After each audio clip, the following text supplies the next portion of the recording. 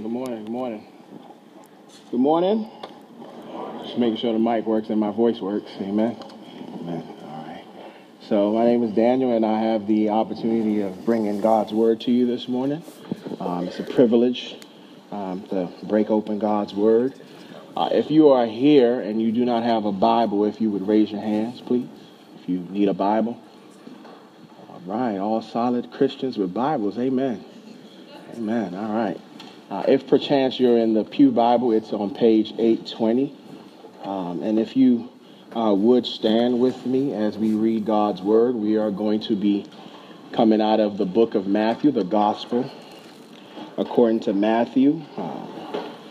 We'll be in chapter 14, and we'll be reading from 22 to 33. Matthew 14, 22 to 33. Gospel according to Matthew, chapter 14, verse 22 to 33.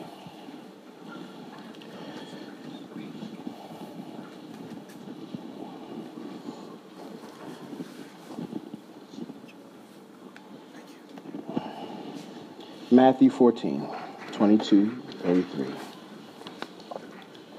Immediately, he made the disciples get into the boat and go before him to the other side, while he dismissed the crowds. And after he had dismissed the crowds, he went up to the mountain by himself to pray. When evening came, he was there alone.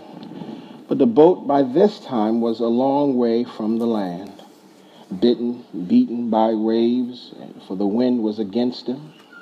And in the fourth watch of the night, he came to them, saying, walking on the water,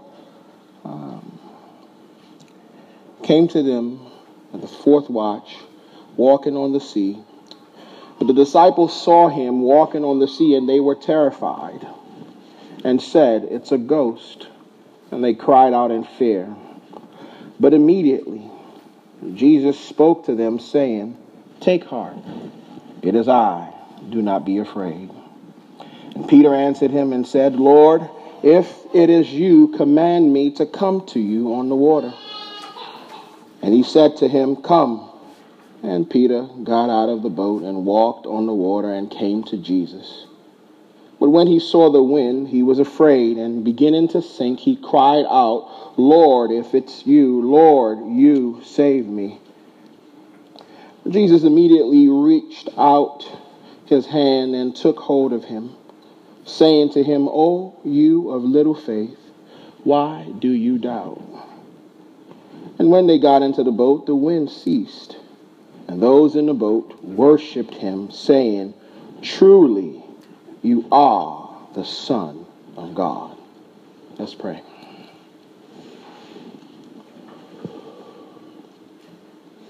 Holy Father, we look up to you, as Christ has done so many times, to pray for your blessing this hour.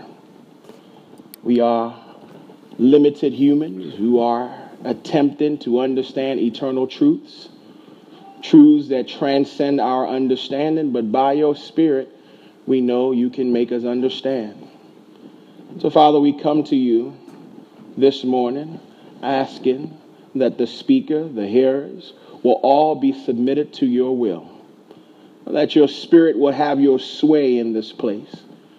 That you would be Lord, not just over our lives, but even particularly over this hour. That nothing would be said without your permission. That all things will be done to glorify you. That we will humbly submit to the weight and heaviness of your word. And that you would purify us, those who are yours. You would draw nearer and closer to you. Those who are yet to know you, you will begin now, God, to work in hearts, that at the end of this sermon, that perhaps they will come to know you. We pray, God, that you would manifest yourself, that your glory will be seen, that we may echo the very words of the disciples, that truly you are the Son of God. Speak to us, Lord. We are listening. In Jesus' name, amen. Please be seated. It's my understanding that this is part one of a two-part series on the questions that Jesus asked, or questions from Christ. The question that I am being asked to deal with this morning is a question that Christ poses to Peter. Christ says to Peter, "Why did you doubt?" If you've been in the faith long enough, you have experienced, no doubt, some doubt. You have had moments of doubting yourself. In the world that we live in, it's easy to doubt people. People betray our trust from time to time. After having a son in the last couple of weeks, I have spent so much time researching vaccines. I have been on the internet for days and hours trying to figure out what they're trying to put in my son. And things that I found out have made me doubt the very medical system that we are meant to trust. Perhaps you doubt the social political system. You see presidents that are in the house that you don't necessarily agree with, people who get into office you don't agree with. Whatever the doubt is, you and I as human beings have experienced doubt. Perhaps the most troubling doubt of all is a religious doubt. It's a spiritual doubt. When you doubt the very maker of your being. When God is the object of your doubt. When you doubt who he is, and in turn doubt who you are. When there's a doubt that penetrates the core of who you are, so much so that your life is a sustained identity crisis. You don't know who you are because you don't know who God is. Doubt is commonplace for us. And if you live long enough, you will live to doubt your own existence. There's different types of doubt. And as I said, perhaps the worst of all is the spiritual doubt. When the very nature, the very attributes of God, the very person of God is doubted. And so in this text, we're going to deal with that question, but we're going to deal with the text as a whole. So we find a question here that Christ poses to Peter. Christ asks him, "Why did you doubt?" And perhaps it's helpful to lay a little context for this passage. In the very first, in the 22nd verse of this chapter, we are introduced to a term that Matthew rarely uses: immediately. If you've ever done textual criticism, you understand Mark uses immediately quite often. It's as though Mark has some kind of spiritual ADD where he's pushing forward and moving forward and say, immediately, immediately. Mark uses it at least 36 times. Matthew about 12 times. Luke about 13. John 3 times. John was very calm. John was relaxed. He had a purpose. Matthew uses this term immediately. And if you're a student of the Bible, you have to be asking, why so sudden? What is the urgency that we are meant to understand in this passage? And so the context is clear that immediately before this, Christ did the greatest thing that he had done up until this point in terms of magnitude. He feeds 5,000 people. It's interesting to note that the text says 5,000 people, not including women and children. And so if you're doing some rough math, you might have 15,000, 20,000. If you're attributing at least one child to each family, if you multiply that times 3, you got at least 15,000. He feeds 15,000. What could arguably be called the biggest fish fry in all of Nazareth. He feeds them, and you see a glimpse at his divine provision. And on the cusp of that, on the heel of that, Matthew introduces us that immediately he made the disciples get into the boat and go with him and go before him to the other side. And then, in the same sense, he is dismissing the crowds as well. I give you 2 reasons. I think Scripture gives us, 3 reasons why. The first reason we can see in the text, in verse 23, it says here, and after he had dismissed the crowds, he did what? He went to the mountain by himself to pray. This was a sort of glimpse at Christ's divine pleasure. It was his pleasure to spend time with the Father. Unlike many of us,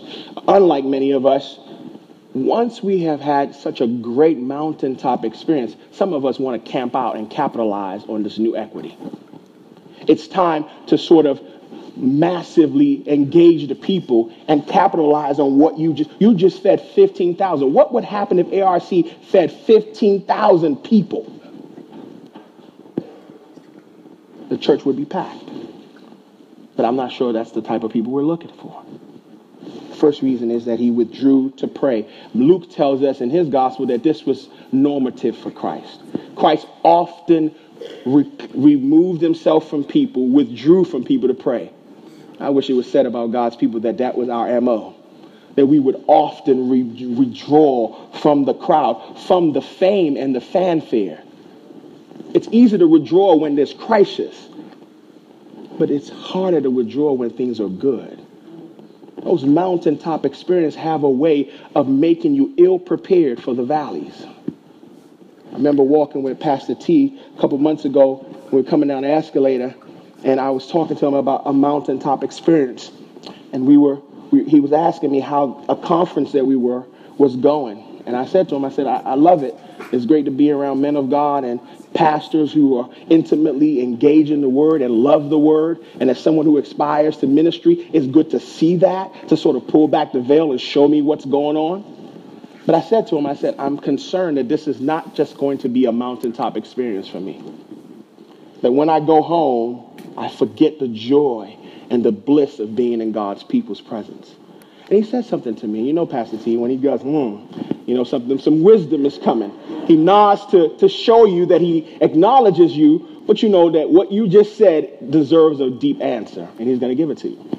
And he said to me that there was an author, and I might be getting this wrong, but that the author wrote a book, and the author was writing in regards to the shepherds in the field when Christ came, and they heard the heralding of Christ as Savior. And that there's a little part of that text when we read it. Yes, they're rejoicing. Yes, they're happy. Yes, they're exulting. Yes, the Son of God is born. And then it says, and then they went home. Climax, mountaintop, and then they went home. In other words, those mountaintop experiences are meant to prepare you for the valleys. If you idolize the mountaintop experience, you will not be prepared for the valley. Leads us to our second reason. Jesus, now, for sort of this answer, we have to look at John. John chapter 6 gives us some insight into this. John says that Christ, perceiving that the crowd wanted to take him by force and make him king, he withdrew. So the first thing he did was because of prayer, his divine pleasure in the Lord.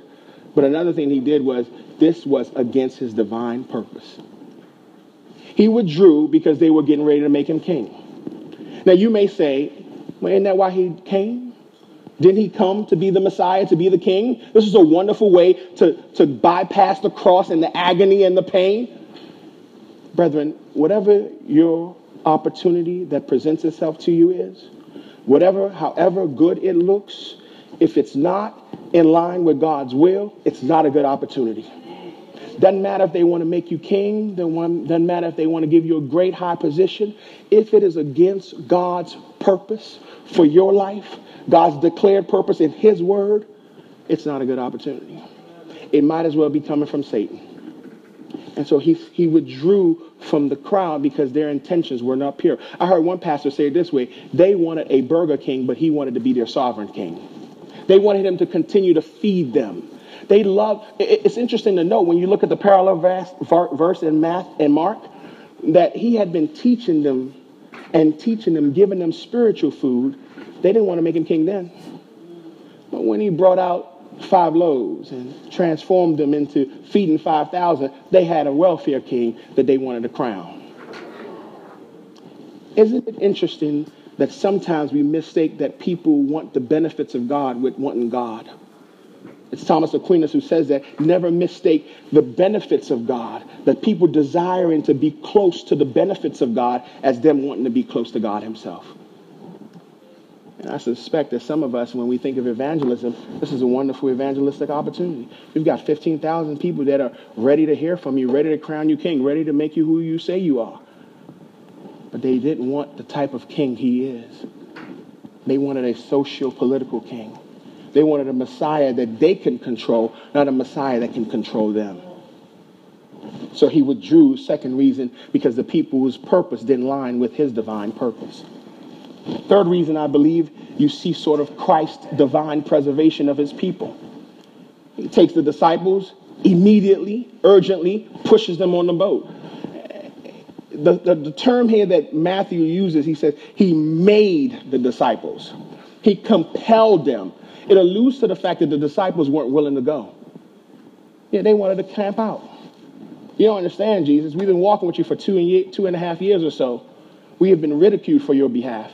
Now we got 15,000 people who are ready for us to start a mega church, and now you want to run? Let's camp out. Let's sit here. Let's enjoy this mountaintop experience as long as we can. He preserves his people by removing them from the influence of the crowd. Pushes them on the boat, casts them to the sea, and they're in turbulence. And I suspect that even the very storm that the disciples thought was hindering them from getting to where God told them to was the very method and motive that Christ used to stop them from being influenced by the world. Isn't it funny how our very trials and tribulations we perceive as stopping us from getting to where God wants us, but it's that very trial and tribulation that puts you in the center of God's will? They were troubled in the storm. Chaos was going. And the very storm is what God used to preserve them. This is Christ's divine preservation. So those three reasons. He withdrew because he wanted to spend time with his Father. He withdrew because he didn't have the same purpose in mind as they did. And he withdrew because he preserved his disciples. Christ is fond of his disciples. He loves them. Let's look at Matthew 24, verse 24. It's evening. He's alone. Matthew continues to remind us, lest we forget what this is. He says in 23, after he had dismissed the crowds, he went up to the mountain by himself. Lest we forget, he said when evening came, he was there alone. I believe Matthew is letting us know here that when he said go to the disciples, yeah, they got in, he made them, but the crowd lingered. You ever had sometimes where you say to people, you don't have to go home, but you have to get out of here? And there's a sense where after you say that a few times, if they don't leave, then you leave. And there's a sense where his divine pleasure with the Father, his time with the Father was so important that he would not be derailed. Are we willing to lose things for the sake of spending time with the Lord? Are we willing to withdraw from things that are supposedly going to bless us for the sake of spending time with the Lord? It's a great teaching here from God. In verse 24, it opens up and it says, but the boat at this time had been long away from the land, and they had been beaten back and forth by waves. The waves were against them. They were in a storm. This is not the first time the disciples have been in a storm. In Matthew chapter 8, we read that they were in a storm. And the difference between this and then is that at that time, Christ was in the boat with them. He was with them in the ship as they were going through the storm. A side note, it always troubles me how they speak to Christ sometimes. I think sometimes familiarity does breed contempt. That they were screaming and saying, don't you see that we're perishing? In Matthew chapter 8. And there's a sense Christ is so calm and cool and walks up and says to the sea and the storm, peace, be still, and sits back down. It's interesting that they weren't afraid at the storm. They were afraid at the fact that Christ could stop the storm. It says in that text, it says that, and they looked at each other and said, what type of man is this?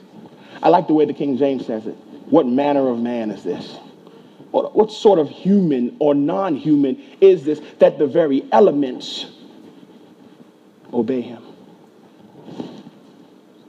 In this text as well, when you begin to look at it, it says verse 24 says, at the fourth watch of the night, he came walking on the sea. Look at verse 26. But the disciples saw him walking on the sea. And what happened? They were terrified. Storm ain't terrified. The rock and boats didn't terrify them. The sight of Christ expressing his divine power terrified them. Because at night, the fourth watch, between 3 and 6 a.m., if you see something walking on the sea towards you in a storm, okay. It's easy to look at these texts sometimes and be like, oh, come on, that was Jesus. Come on, everybody know that at 3 a.m. I just want to point this out. I don't want to draw it out too long. At 3 a.m., there is somebody that looked like a human walking on water that can't be walked on at 3 a.m. And at nighttime, if you ever gone at nighttime, there's the shimmering and there's glistening and anything that moves gets your attention at night. And at 3 a.m., he's walking towards them. I guarantee I would be terrified as well. There's a terror in them. They weren't terrified so much at the storm. They were terrified at the person who controls the storm. That what is he? Who is he? What can it be? In fact, I think I saw a ghost, a phantom. And maybe in the backdrop is the sort of Jewish understanding that demons and spirits sort of come out at night. And that they have been known to sort of steal people and take sailors and kill. Maybe that's in the background. But beyond looking at the extraordinary sort of explanation for this, the fact that a human being is walking towards you in the middle of the night does evoke terror. And when you get to, it's as though in certain areas, Christ pulls back the veil and shows some of himself. And every time he does that, the very appearance of his divine power evokes fear and terror. I think it was Pastor Matt that gave probably one of the best sermons I've heard to date on fear, on the fear of God, and how sometimes we get so cute with that term fear and we start to say it means reverence. It simply just means to reverence. And there's a sense where it does mean that. But I think we do that because we don't want the people to be so afraid of God that they don't come near him. Is that fair to say? But there's a holy fear that you must have that the King of the universe is in your presence. And better yet, that you are in the presence of greatness. His divine power to control the elements is displayed. And in his display of that, the disciples were in terror. They were filled with trembling. And Jesus, one to always love his people, displays divine protection. Immediately, the Bible says, look here in verse 27, but immediately. Second time you're going to see that term in this passage. But immediately. What you will notice is that every time immediately is used in this passage, it's in protection of his disciples. He is speedy to move for the sake of his people. Immediately. Jesus said what? Spoke to them. Take heart. It is I. Do not be afraid. Mark gives us some insight here. In a parallel verse, Mark says he was about to go past them. He was on the mountaintop praying. He saw them fussing. Let me go on to the other side and wait for these fools. He was about to go past them. And Mark says because he saw that they saw him and they got scared, he come in and says, it is I. Don't be afraid. It's interesting how his very words to them are the same words that calm storms. I can only imagine that this is not a suggestion from Christ that please take courage, but that the very command in the imperative form is you can, by me, take courage. Do so. There's a command here. It's not a suggestion. It's not a cavalier saying that please take courage. My presence in the storm is enough for you to focus on nothing else but me. Amen. And he says, it is I. Do not be afraid. Peter. Peter. Peter gets a lot of bad rap. And often he is the racist, right? The ethnocentric Peter, who wouldn't sit beside Gentiles when Jews are around. He's the attempted murderer, slicing up people's ears, right? Make no mistake, he wasn't aiming for the ear, right? He's the one that denies the Lord 3 times. And there's a sense where if you read this text with that bias, you might walk around and just assume Peter is being here, just same old Peter. Always trying to jump in when it's not his time to jump in. Always trying to fit in. But we just laid the context that there is a man walking on water in the middle of the night. Listen, I don't care if it's my father and I know you. If you walking on water in the middle of the night, I'm not asking you for me to come near. You good over there, I'm good over here. If you need to see me, you the one that can walk on the water, come on over here. Why do I need to jump out there? But look what Peter says.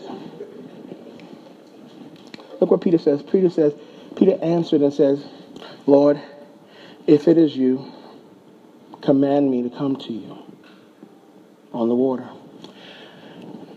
Now, I struggle with whether or not I should do this or not, but I think it's important because it's in the text. When Christ says here, it is I, he uses a term that really should be translated and can be translated as I am.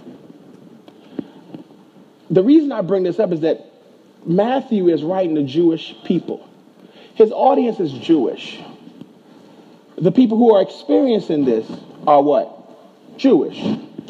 There is no way it's lost on them that this is the Old Testament covenantal name of God.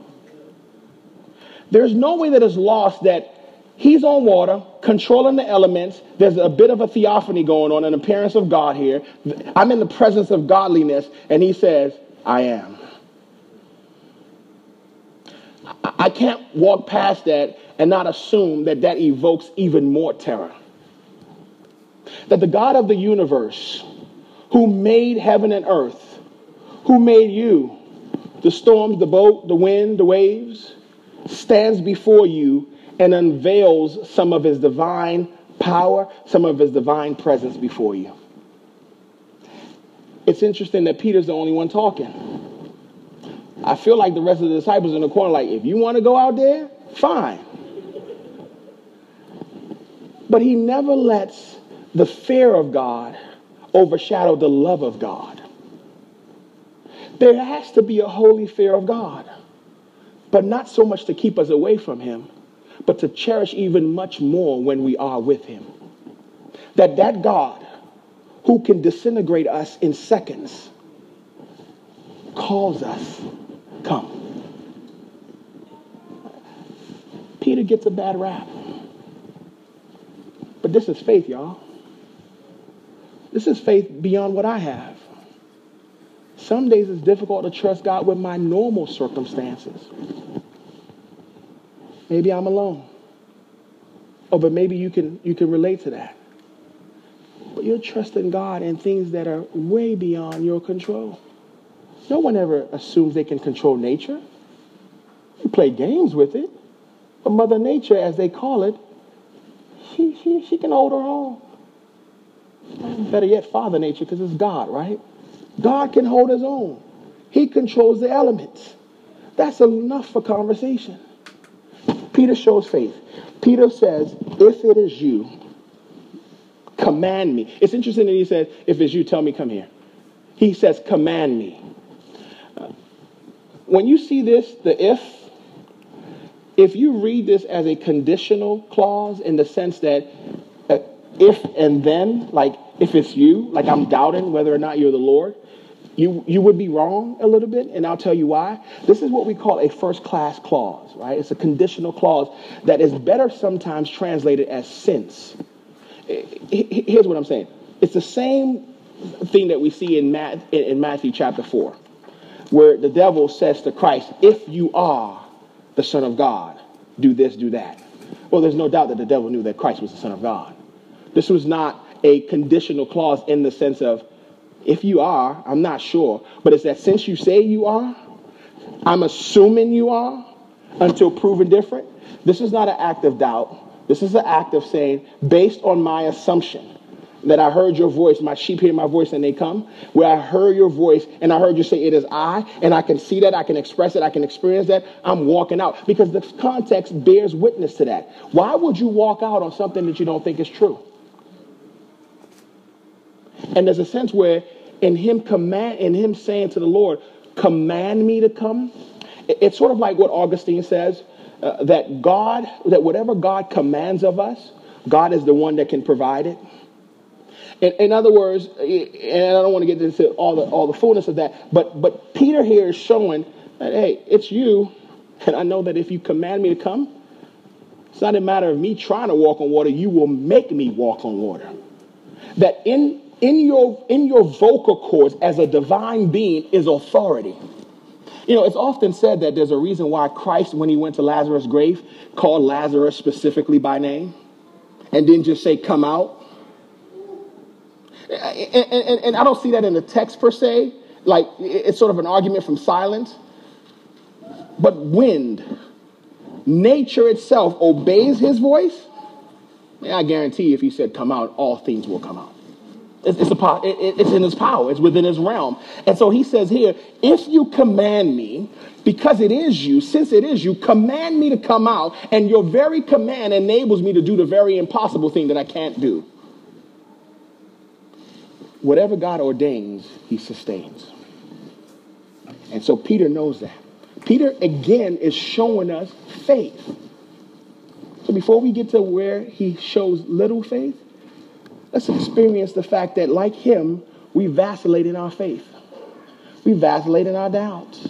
There are times when we are on fire for the Lord and Holy Ghost filled and all those wonderful things. And there are days that we are cold as ice. Peter is a good example of that for us.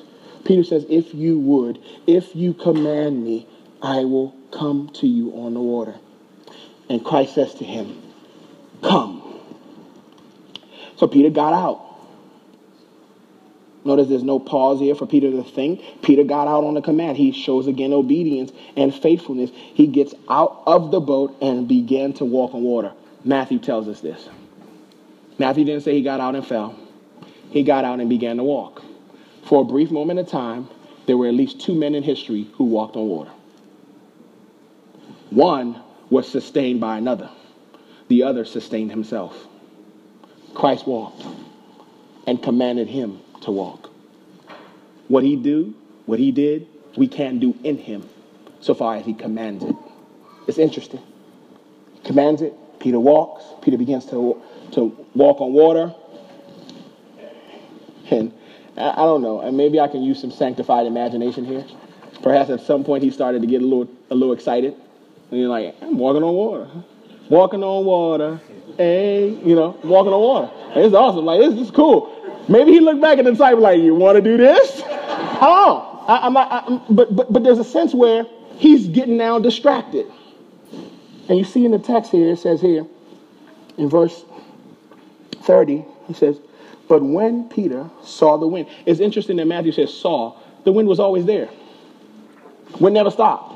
We don't read anywhere in here that the wind at some point ceased.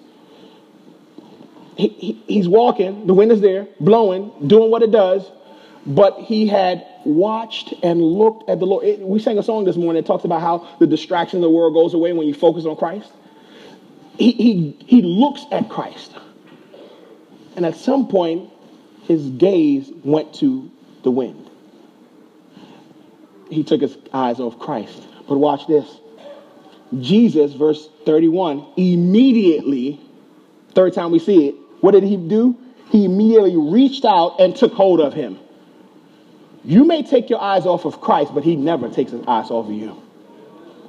It's great that as sheep, we are prone to stray. That's what we do. It's in our very nature. But bless God that we have a good shepherd that never strays. That if our eyes shift off of him through the storms of life, he is steady in the storm, fixing his gaze on us. It's wonderful that his watchful eye is ever. And look what happened. Immediately he did what? Reached out. I don't know if that means Matthew was telling us that Peter was so close to the Lord that he had walked some distance, or maybe that's just the speediness of the Lord, because if you can walk on water, coming to me immediately is not a problem. I mean, that's the least of your worries, right? You just walked on H2O. So immediately coming to my rescue and reaching out. And notice what he says here. Notice what he didn't say.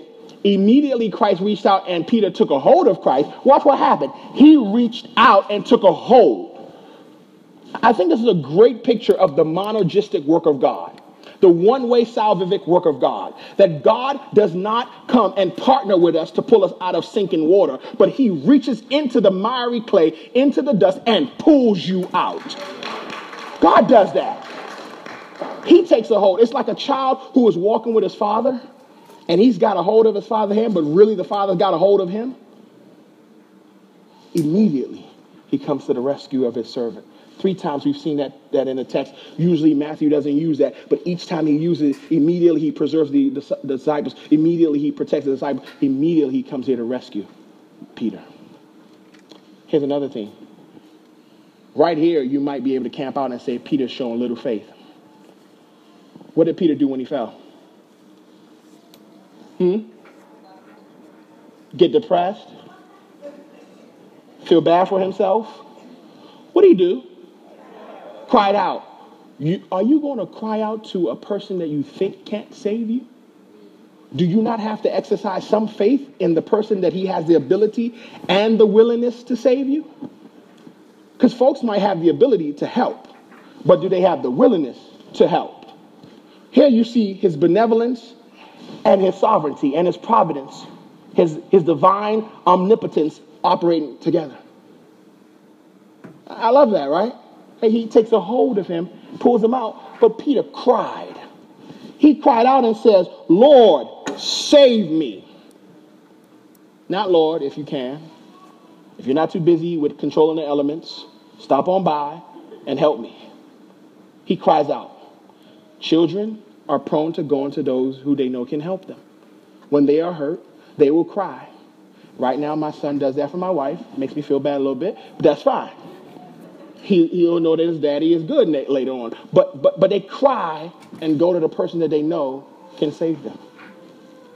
They know that he has the power and he has the preference for them. They know he cares for them, and he says, Lord, save me. Another exercise of faith. So quite frankly, Peter's lack of faith can only be seen between verse 29 and verse 30. It's a little faith. It's interesting that Christ doesn't say, "O ye of no faith." He said that before. And here he is using singular form to speak directly only to Peter. You have faith. I needed to grow though, but you have faith. You have enough faith to come out on the sea, to trust that I am who I say I am, to know that my very command not only encourages you out, but enables you when you're out. You know that much. You stood, you walked. All you had to do was keep looking at me. Fix your eyes on Jesus, the author and the finisher of your faith, Peter. That's all you had to do. So you had faith. Unlike the rest who just sat there, they weren't going to exercise anything. Peter shows us faith. Peter walks out, falls, and even in his sinking, in his drowning, he calls out for help. Lord, save me. That's faith. I want to say something about Christ's tone here. Given all that I've shared with you, it's easy for me to be able to say this, and I hope you would accept it. Christ's tone here is not one of disappointment. First of all, the sovereign God of the universe, who knows all things, can never be disappointed. Disappointment assumes that you are ignorant of the future. It assumes ignorance. It doesn't assume omniscience. If you're omniscient and you know all things, how can you be disappointed? Right? Fair? That's one reason. Another reason is that you see him immediately come into their aid. I believe this is more of an encouragement than a disappointment. This is more of a commendation than a condemnation. This is saying you do have faith. And I think he has the right to say that, given all who he is. Given the divine provision that you've seen in this same chapter of me providing for 15,000 people, you know I can do it. Given the display of my divine power to control the elements and also to control you, your very walk, your talk, the way you were able to step on water and feel solid ground. Given all that, Peter, you have no room to doubt. That's Peter. For us, we now have the benefit of all this. We have the benefit of seeing from a high level the divine provision, the divine pleasures that we share in Christ to be able to commune with God. We have the high view of being able to see his divine power, and we're looking at this and we're saying, man, he's God. They're still trying to figure out. We have all this benefit before us. Where then is the room for doubt? Doesn't mean you can't doubt. Many of us may have been part of communities that made you feel like your questions and your doubts were not important, or that you can't have them. Seems like almost every year I hear of some Christian rapper or some Christian minister who says, I used to believe this, but I don't believe it anymore. And when you ask them, it's usually because I had doubts that were never answered.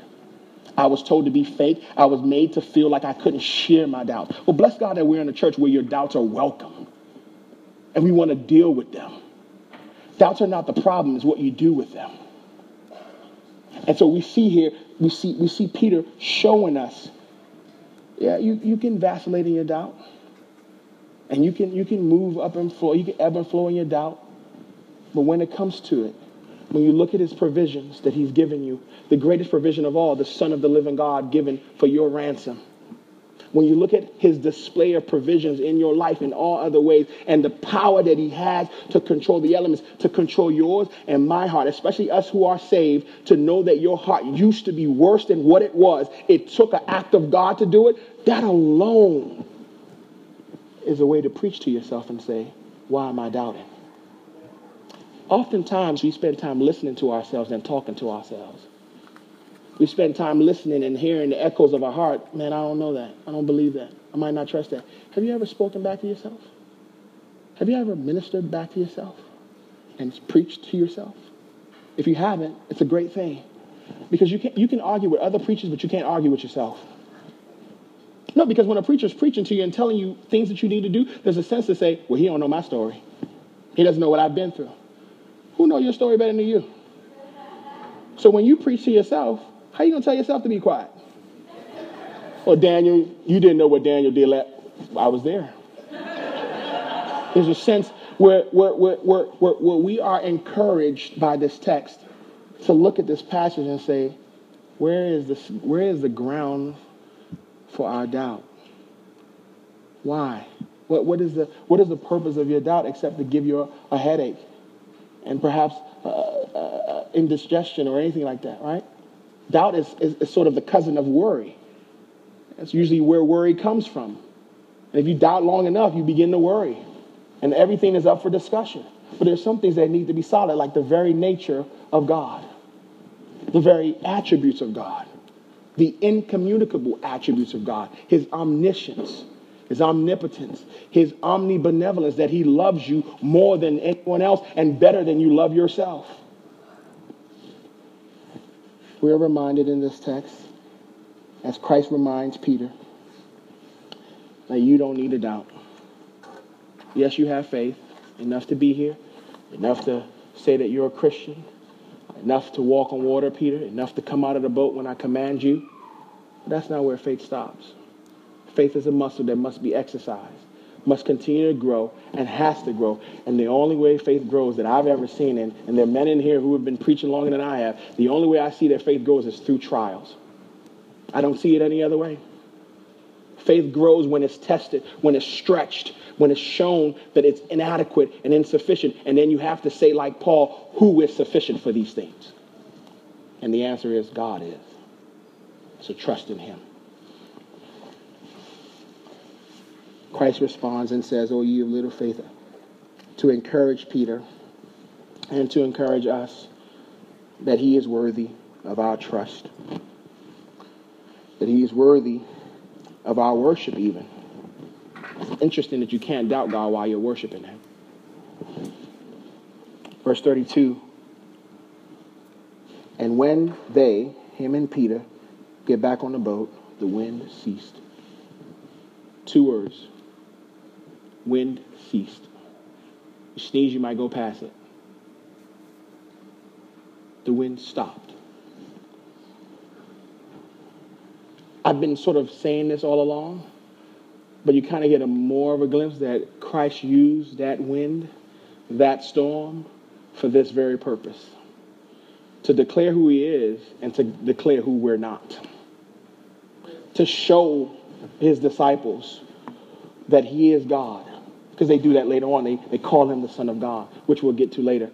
But he does this. And it's very interesting that the wind stopped immediately as soon as they got in. Ceased. It's as though Christ says to the wind, all good, you're done. Your job is done. You reveal. And I can say that with confidence because here's my philosophy. If I can attribute to anything that happens in my life any good, godly purpose as a limited human being in my understanding, then God, who is not limited, has at least thought of that much. Does that make sense? If I can attribute, perhaps I get robbed, and in my being robbed, I share the gospel with the robber, and he comes to faith in Christ, I can at least say, maybe that's not the only reason God used it, but God at least used it for that reason. Because the omnipotent God doesn't miscalculate. There's no mathematical design that God is trying to figure out, like our friends who talk about open theism. God isn't trying to figure out what happens. So not only does he control the winds, but he orchestrates the winds. Maybe this is too much of an application. If there's a storm in your life, it's not a time to doubt. It's a time to probably ask God, what are you teaching me? It's probably the time to stop and pause and say, something isn't right. And I think I forget it was C.S. Lewis that says, God screams to us in these trials. And so a storm is not time to mope. Quite frankly, that's the opposite of what you're supposed to do. I'm not asking you to fake the funk. I'm not asking you to act like nothing's happening. I am asking you to take it to the only person that can fix it. God. Because here's the thing about worry and doubt. If you continue in it without attacking in it, it gets worse. It is one of the laws of thermodynamics that says matter doesn't get better with time, it gets worse with time. Translation, humans, all of us, don't get better with time, we get worse. But if you introduce to that something beyond, something extra human, something extraordinary like God, we are being sanctified daily. The new man is being groomed daily. The old man is dying daily. The inner man is being renewed. The outer man is perishing. So in Christ, thermodynamics doesn't work. The longer you are in Christ, the more refined you're becoming. Peter can walk away from this. And he doesn't speak anymore in this passage. You notice that? Peter, who talks, impetuous Peter, no longer speaks in this passage. It's as though what Christ did made him think deeply about who he was. Here's what we find out. We see here in the text, it says, and those, in other words, is distinguishing. In verse 32, he says, they, Peter and Jesus, get back in the boat. The wind ceased. He's now distinguishing between Christ and Peter. And he says, they who were in the boat, the ones who were mute up until this point, the ones who knew how to respond to a ghost, rightly, they now speak when they see the divine person of Christ. And what happens when they speak? And those who are in the boat worshiped him, saying, truly, you are the Son of God. Very first time that they make this declaration in all of the book of Matthew.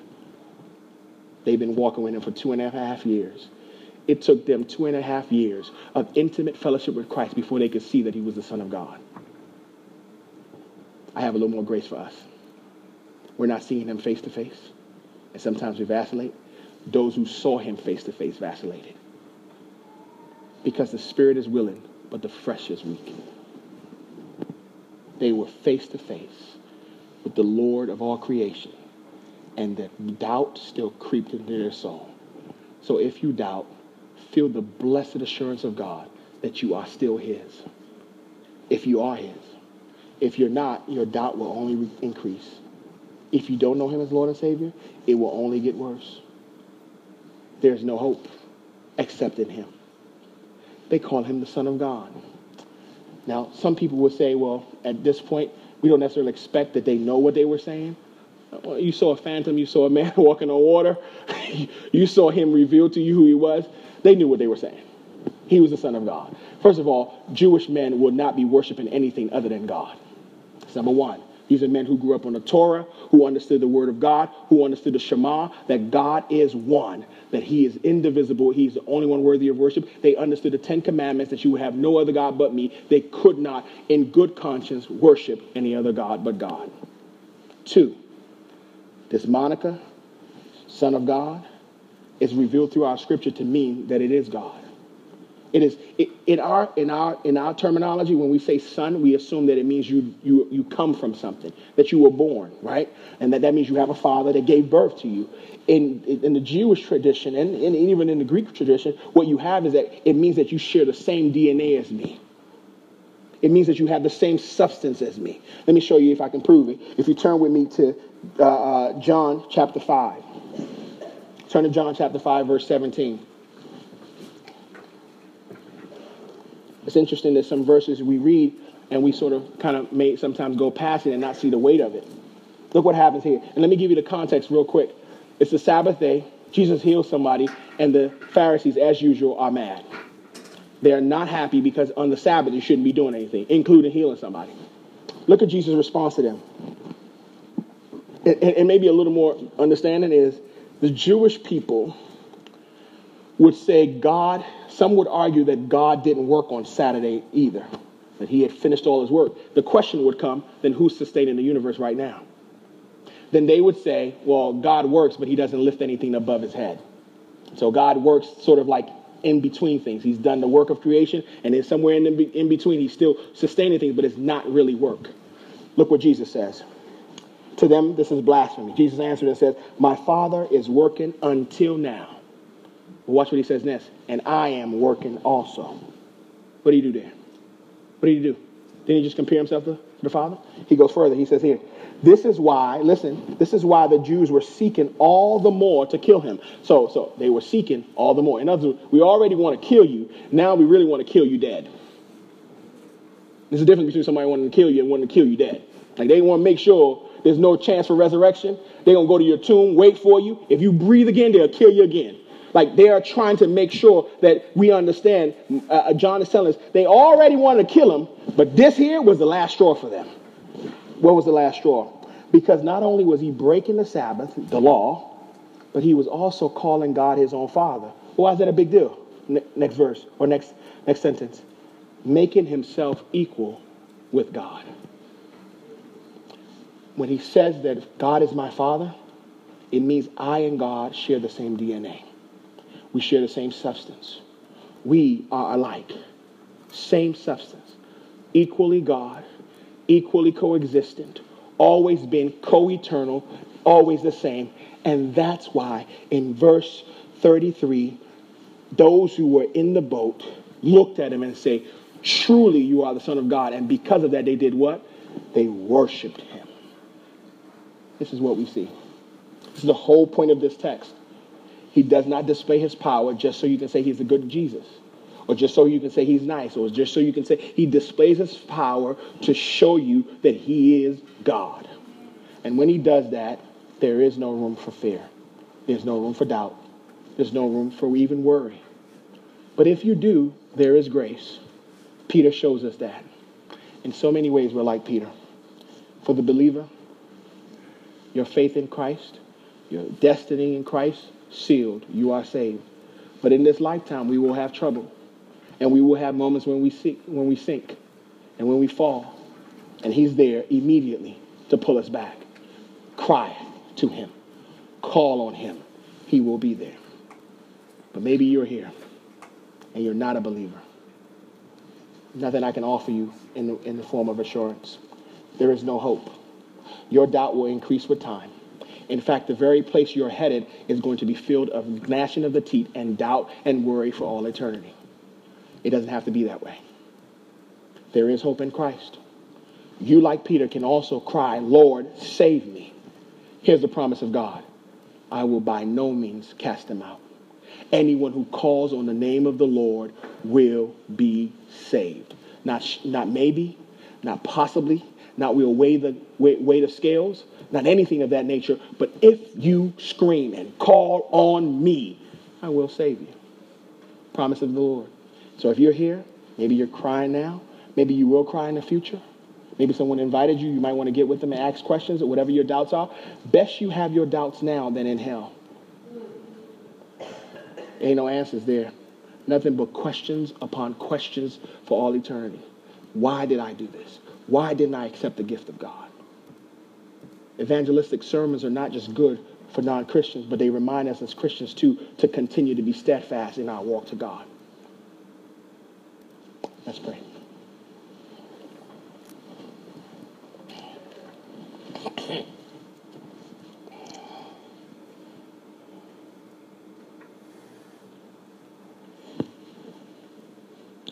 Oh God, maker of heaven and earth, and in Jesus Christ our Lord, the Father of all creation, and the Father of all of us who have been recreated in Christ. We first thank you, God, for your eternal truth. mysteries that have been kept for ages that have been revealed to those who are yours. We thank you, God, that you are still working even now. That your work of salvation continues to reverberate throughout all of history.